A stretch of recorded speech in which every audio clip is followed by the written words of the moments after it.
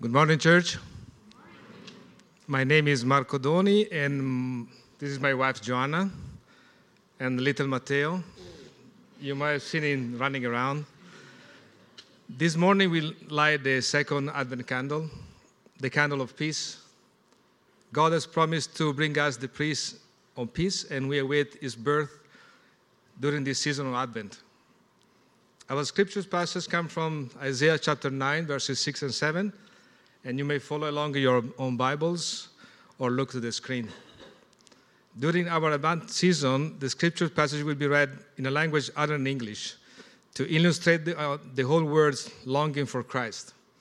This morning, the scripture will be read in Italian, by an Italian.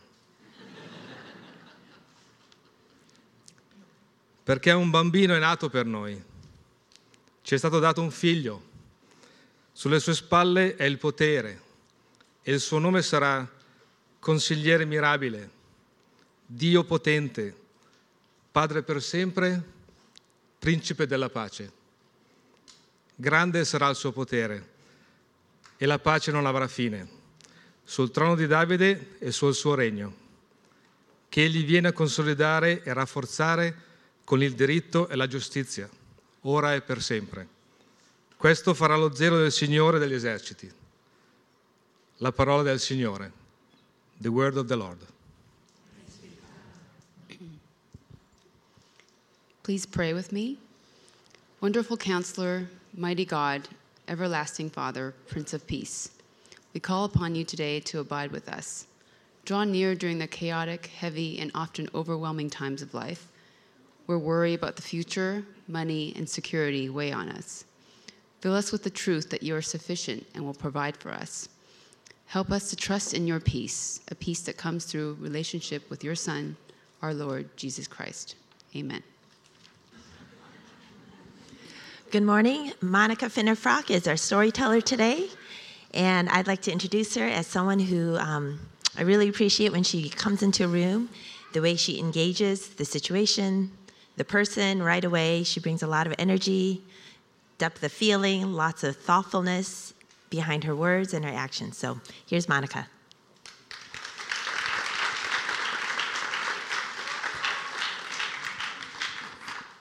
Good morning. My name is Monica, and my family's been attending Evergreen for about 3 years now. Some of you might have heard me share about a year ago about our transition back to the States after living in China for 10 years. And some of you might have heard my husband Jake share just a few weeks ago as well. I've been attending Bible studies here at Evergreen, and about a year ago I shared the story with a group of ladies that I'm going to share now. It just so happened the storyteller coordinators were there and have been asking me to share this story, so today is the day. So as if our family hasn't lived in enough random places, we also lived in Wales, the UK, and we were there for about 3 months while Jake was working on his PhD studies at the University of Wales in Bangor. So during that time, the kids and I had the blessing of kind of touring around the northern Wales countryside while he was in the office working on his research. We had the opportunity to visit some castles, and this is Beaumaris Castle. And we also went to some cool beaches, as well as some incredibly beautiful enchanted forests. And I say enchanted because I do believe fairies are real and that they live in Wales. They live right there. Anyway, about 2 months into our time there, one of the fellows from Jake's program offered to take us to Chester, England for the day and kind of give us a tour around the city. Jake couldn't go, of course, because he was being a dedicated student working hard on his PhD and had no time for fun, but the kids and I, of course, could go. And so our guide, Sean, informed me that he had also invited another student that was in the program, and her name was Jean. I had met her just a few weeks earlier and was really excited that she was coming along, mainly because she was also from China and was working along the same lines with her research as Jake. And so they had kind of bonded, and having experienced what it was like working in rural China and doing educational research. So I was happy to hear that Jean was coming. So off we went to Chester to walk the ancient Roman fortress walls of the old city. Our guide, Sean, was an expert on the city of Chester, so it was a nonstop history lesson.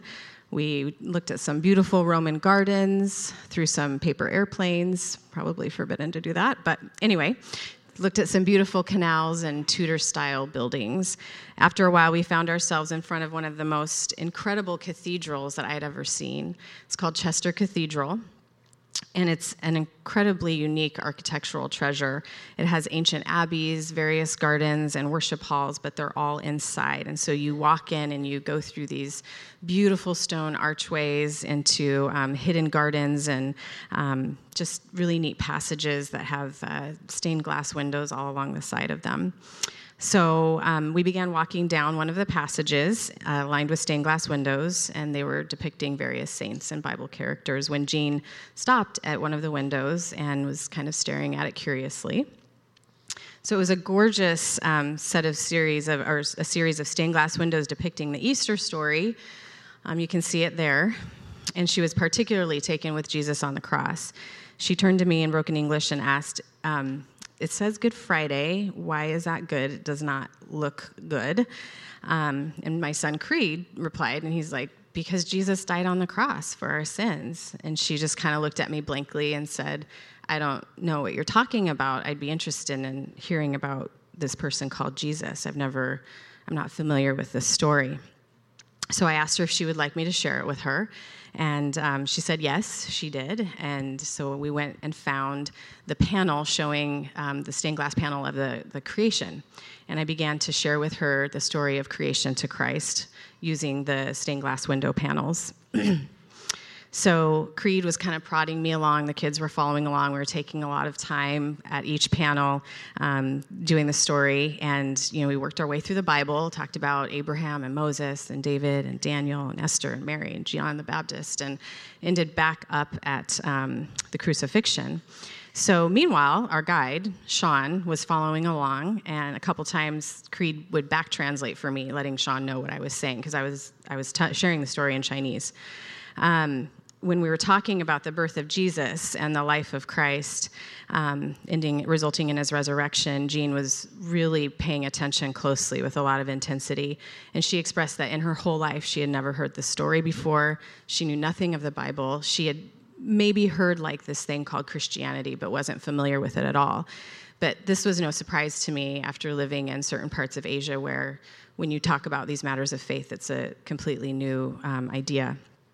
So after we walked through these beautiful passages, we ended up in this garden somewhere in the middle of the cathedral. I wouldn't really know exactly where to tell you it was, if it was the middle or the side, but it was inside the main cathedral. And this fountain was in the center, and it completely captured my heart. I knew immediately it was the woman at the well with Jesus, and then at the bottom was the inscription of John 4:14.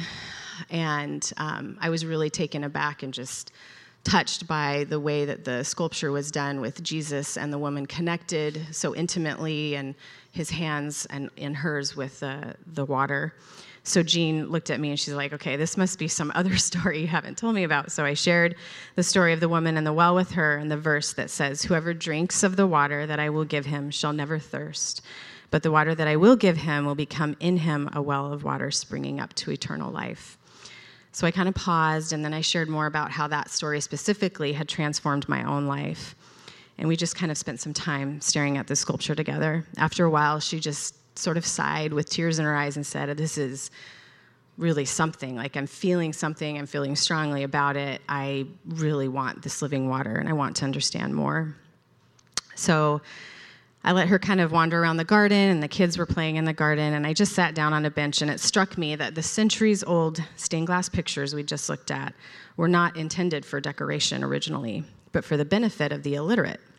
People could see and hear the word in a time before most could read, and yet, on May 3rd, 2016, the stained glass windows were brought to life, and the fountain too, and touched the heart of a woman who had never heard the story before. Even more striking to me was the fact that Jean's heart for minority children in her homeland was for them to become literate in their own language. That's the same work that Jake and I had been doing. We were used to living among oral peoples where the passing on of information was done in story form, not in written transmission. So what was planned as a touristy day for Jean, the kids, and I turned into a deeply meaningful day full of spiritual conversations. Throughout the rest of the day, we talked about Jesus and his work. But the story isn't quite over. Remember that guy who was our tour guide? Well, a few days later, Jake came home from campus with some interesting news. He shared that our guide, Sean, had found Jake in the office to have a little chat. Turns out Sean was an ordained minister from the Church of England and had pastored a Welsh-speaking church in Chester for several years until he had a crisis of faith and fell into despair.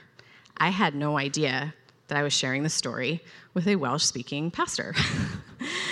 He said he'd been struggling for years and feeling hopeless in his relationship with Christ. As he opened up to Jake, he began to cry and shared that hearing the kids and I tell Jean the story of Jesus just days before had pierced his heart, and that he had gone home that night, got down on his knees, and prayed a prayer of renewed faith and trust in Jesus. He had overwhelming peace he hadn't experienced in years. We were gobsmacked. Does anybody know what that means? Shocked in British English. Not only had I shared the Jesus story with a woman who got to hear it for the first time ever, but also to an ordained minister who had fallen out of sorts with church life and ministry. I could have never imagined how deeply that day would impact all of us. So, during this Advent season, I share this story in the hope that it will inspire you and me to seize every opportunity to be salt and light in this world, for those who haven't heard and for those who have, the disenchanted and the disengaged. Don't take for granted the sights, the sounds, even the props of Christmas. It's so easy to notice the beauty or pleasure in something without going deeper to know the one who is behind it all. Why do we get so nervous when we have creation and the evidence of his good works to guide conversation and bring light into someone's dark day? We don't have to travel far from home to share, and we don't even have to plan an encounter. It's about just being present and available, which is not always easy, especially this time of year. So who is God putting in your life to share hope with? Consider what stained glass windows God wants you to reveal to others this month and moving forward. Trust that God will give you the words to say and a heart to listen. And if you're wondering about Sean, well, he's doing great and graduated right alongside Jake last summer. And Jean, we got her a Bible, and she started going to a church on the university campus before graduating and eventually returned to her home country. We keep in touch, and I am encouraged by the messages I receive from her. I trust that she is in God's hands, has drunk freely from the living water, and that we will meet again one day. Thank you for listening to my story.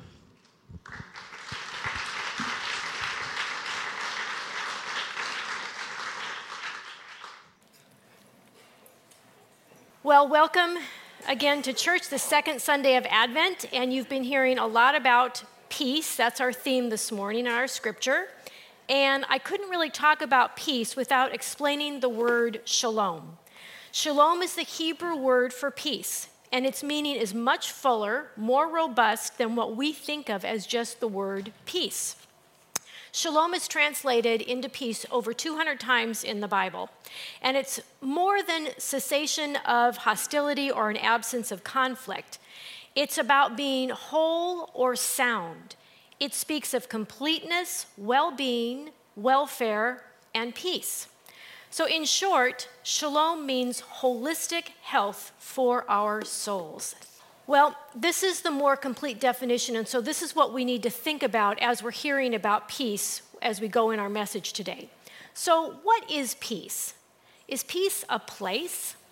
Think about a place that you go to in your mind when you think, I just feel so peaceful there. There's a place that we go to once a year. We go to Lake Cochise in the fall. We've been doing that for 38 years now. We take a little picnic, and we go in the fall because the campgrounds are closed, and so there aren't any people there.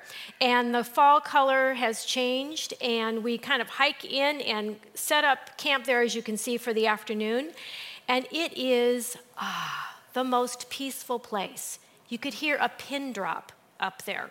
So when I think of a peaceful place, that's what I think of. However, I'd like to experience peace more than one day a year, so that really can't be all of peace for me, right? What about a circumstance? We hear a lot about peace here at Christmas time, right? Peace on earth, it's supposed to be a peaceful time.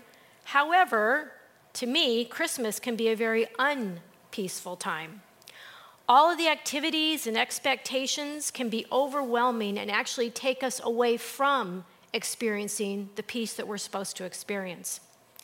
At this moment in my house, I do have my tree up, but there is nothing on it, and there are boxes everywhere of all of my decorations.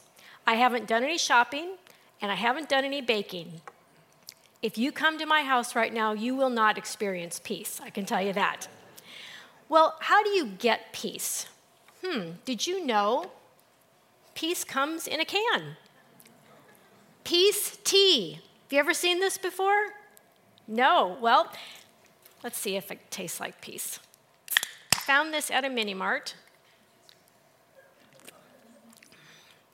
Oh, I feel really peaceful now. This works. You guys just need to get this. Well, I guess you could get a can, but then what happens when it's empty? Then what about my peace? That didn't last long. And technology, that was supposed to give us peace. How'd that work out? It's done anything but that. We are available 24/7, and we are addicted to getting information whenever we want. And a study came out last week that showed that the life expectancy in our country has dropped. We are having more suicides and overdoses than ever before, and it's caused the age expectancy in our country to drop. So all of our medical advances cannot address the lack of peace that we are all experiencing. Now, I'm going to tell you that I don't have all the answers to this. I myself am struggling with this concept of peace right now. It didn't really occur to me until I started working on this message that I realized, oh, I am kind of having a problem with that. Now, I'm sharing that with you because you need to know I'm not in this place of saying, I'm going to tell you exactly how to do it, and it all works perfectly. I'm struggling with it too. It's kind of elusive to me, and my guess is it is for many of you too at this time of year.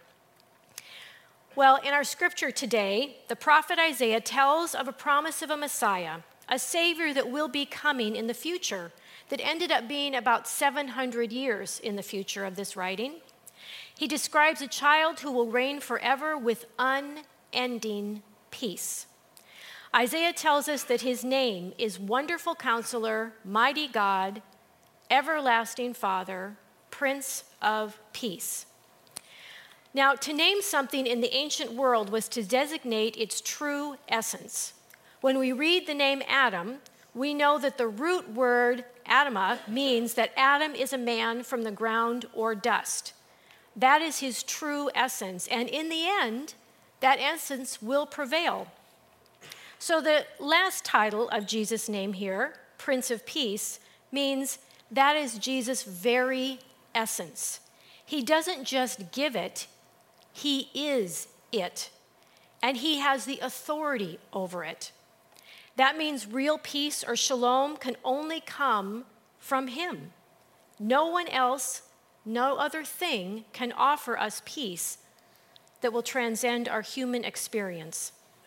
So as you sit here this morning in this seemingly peaceful sanctuary, are you at peace? The kind of peace that is shalom peace. Life doesn't always leave a lot of room for peace, does it?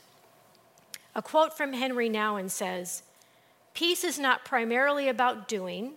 It is first of all the art of being."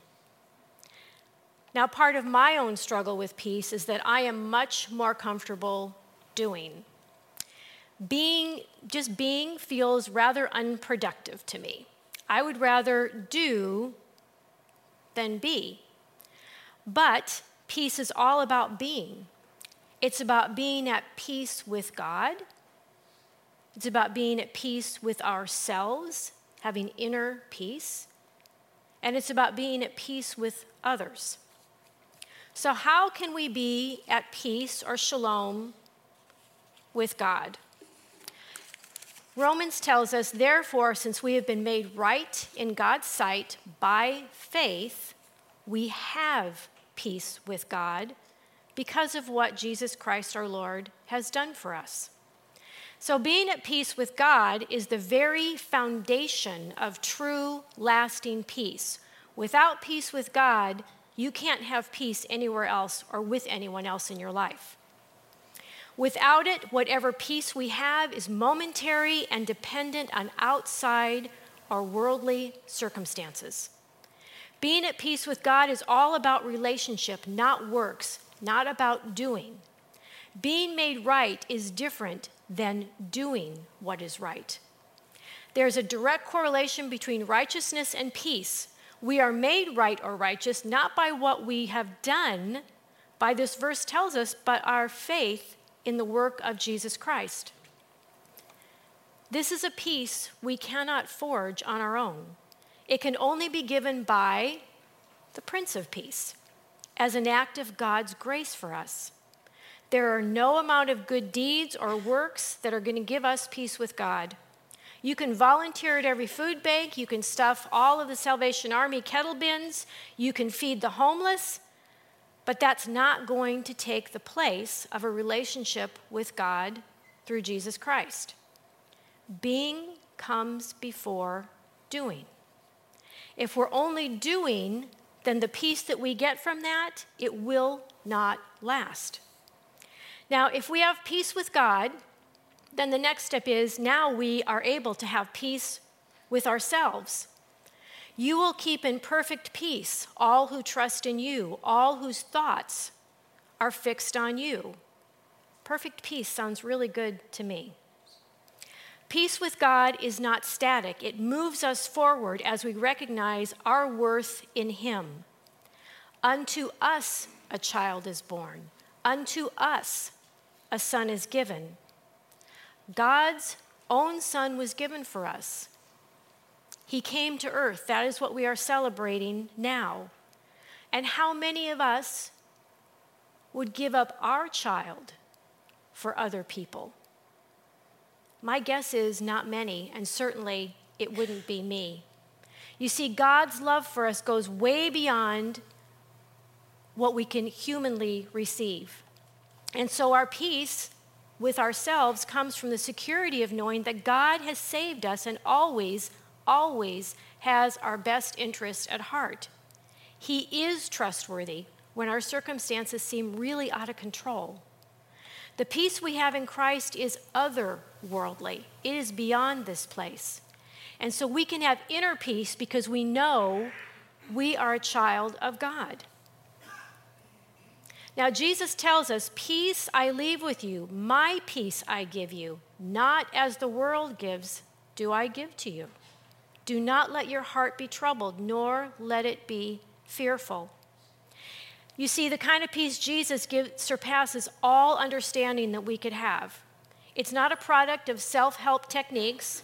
It's not a product of all those books on inner peace, and there are thousands of them. I kind of did a little search just for a few minutes and was amazed.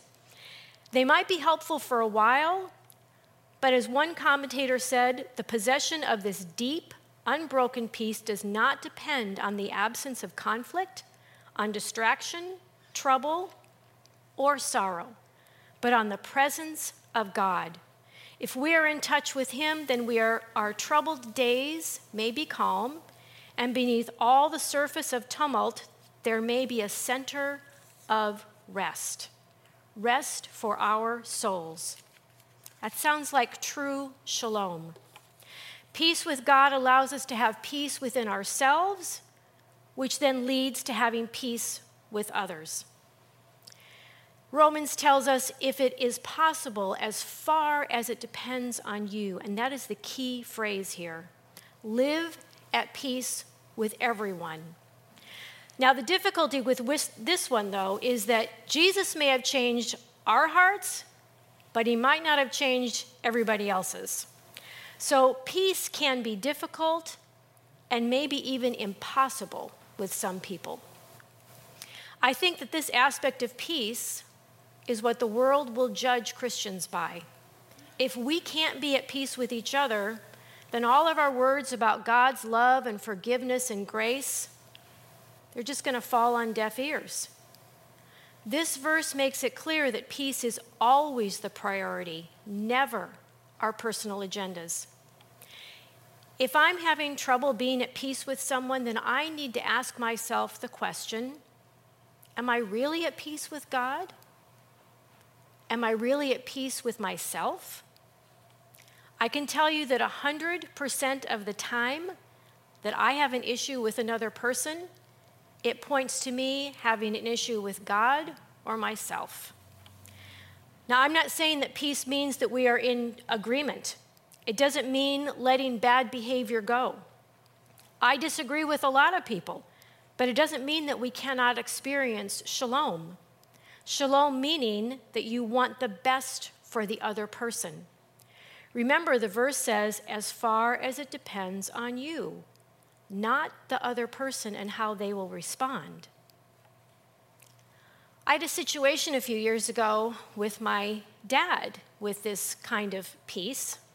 My dad was an alcoholic, and I came to a point with the help of a counselor that I needed to talk to him about that. I needed to confront him on that. I love my dad, but there was this elephant in the room where we could not have that complete peace. It was impossible. So I asked my siblings if they would like to come join me in talking to my dad, and there was a resounding no thank you. So I did it on my own. I prayed and wrote out what I was going to say and went over to my dad's house when I knew Mom wasn't there so that we could be alone. This was one of the hardest things I have ever done in my life.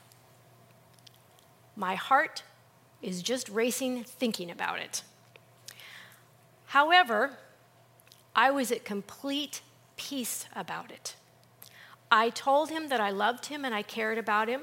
I said that if he got hurt or he hurt somebody else because of his drinking, that I could never forgive myself, that I needed to speak up and put it out there. And I also said that I didn't want him driving my kids in the car because I didn't want to be worrying about that. He listened and he said, thank you for coming to me. He was very quiet about it, and we hugged and I left. Whew.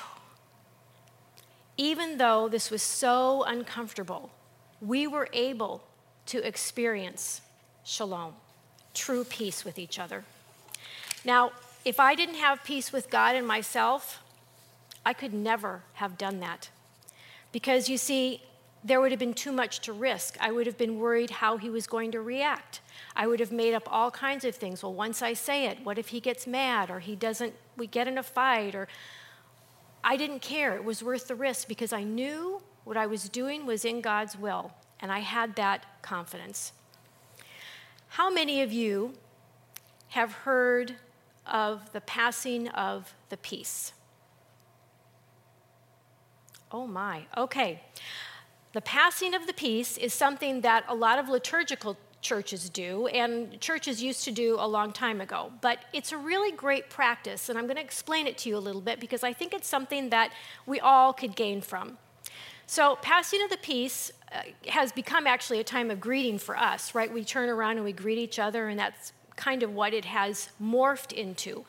But in the Anglican churches or the high churches, the passing of the peace comes immediately after a time of corporate confession. The whole congregation corporately confesses their sin to God. Then the priest stands and declares God's word of forgiveness over the congregation. The community then has peace with God. But what about each other? This is where passing the peace comes in. After the priest declares God's act of forgiveness, he or she says, "The peace of the Lord always be with you," to which the congregation responds, "And also with you." Having made peace with God, the congregation is now instructed to reconcile with each other before taking communion. The passing of the peace is not a nicety or a passive moment. It's actually a bold act of declaring our reconciliation with God. Now, that isn't easy. Healing wounds, hurts, and broken relationships, like I was addressing with my dad, it's a really difficult task. But it was the task of the cross. And each time we make peace with each other, we point to that triumph of love. Not only are we reconciled to God, but we've been reconciled now to each other as the family of God. Peace doesn't come easily, and it certainly doesn't just happen. President Hoover stated that peace is not made in the council table or by treaties, but in the hearts of men and women. How many of you recognize this iconic photo? Just a couple of you. First service, there weren't many either. Well, this photo is from World War I on Christmas, 1914. I'm going to read to you a brief article that was written last year in the Washington Post titled, "The Christmas Truce Miracle." Here it starts. On a frosty starlit night, a miracle took place. In 1914, a melody drifted over the darkness of no man's land. First, O Holy Night, then God Save the King. Peeking over their trenches for what must have been the first time in weeks, British soldiers were surprised to see Christmas trees lit with candles on their parapets of the enemy's trenches. Then a shout, "You no shoot, we no shoot." The Christmas truce was a brief, spontaneous ceasefire that spread up and down the Western Front of the first year of World War I. It's also a symbol of peace on earth and goodwill toward humans, so often lacking not just on the battlefront, but in our everyday lives. If you go online, there is a lot about this truce. And there are a lot of letters that have been archived from soldiers who wrote back home about their experience. I'm going to share two with you. The first letter. I dare say you will be surprised at me writing a letter on such paper as this, but you will be more surprised when I tell you that it contained cake given to me of our men by a German officer on Christmas Day, and I was given some of it. We were able to bury our dead, some of whom had been lying there for 6 weeks or more. We are still on speaking terms with them, so that we have not fired a shot at them up until now, December 29th, and neither have they, so that the snipers on each side have had a rest. Second letter. Really, you would hardly have thought we were at war. Here we were, enemy talking to enemy. They, like ourselves, with mothers, with sweethearts, with wives welcoming, waiting to have them come home, and to think within a few hours we shall be firing at each other again. Now, this was not real peace because it didn't last. It was a short time, but it does speak to the deep desire of our need for peace, even in the middle of war. So where are you on the peace scale today? Are you a 1, a 10, a 5? Are you in a place of wholeness, completeness, and well-being right now? Do you have peace with God because you know the Prince of Peace? And do you have inner peace? And where do you look for inner peace? If you want a can of it, I can get it for you. It's in Snoqualmie. But my guess is you want something more. Are you secure in your identity as a child of God? Your focus determines your peace. Remember how the verse said, "You will keep in perfect peace all who trust in you, all whose thoughts are fixed on you." Are your thoughts fixed on the Prince of Peace? This world cannot give you the peace that you need in this life. I've made the mistake many times of thinking a person, a place, a bank account, good health would give me peace. But it just doesn't last. Is there someone you need to pass the peace to? Someone you need to be reconciled to? You know, you can't give what you don't have. So not only are we to receive the peace of Christ that passes all understanding, but we are to give it too. Wouldn't it be great if someone came up to you and said, "How can you have such peace in your situation?" That would be a great question to have the opportunity to answer. Well, this season gives us opportunities to display peace that comes from the authority of peace, the child that was born to us. Glory to God in the highest, and on earth peace among men and women with whom he is pleased. If we are to be people of peace, our daily lives have to be marked with this peace. Choosing the peace of Christ comes in the most normal and simple moments of a day, very common ways we can pass the peace. But it points to an extraordinary power of the gospel, the story of God reconciling his people to himself and with each other. When you make peace with someone, you are telling that story. Let's pray. Heavenly Father, we thank you for the peace that you offer us, peace that goes beyond any circumstance, any person, any place, anything this world has to offer. God, in this season of peace that you intended, help us to receive it so that we can give it. And God, I'm praying right now that any unpeaceful situation that we are experiencing, we would give over to you today so that we can experience your peace that surpasses all human understanding as you have intended for us to experience. Thank you, Prince of Peace. In your name we pray, amen.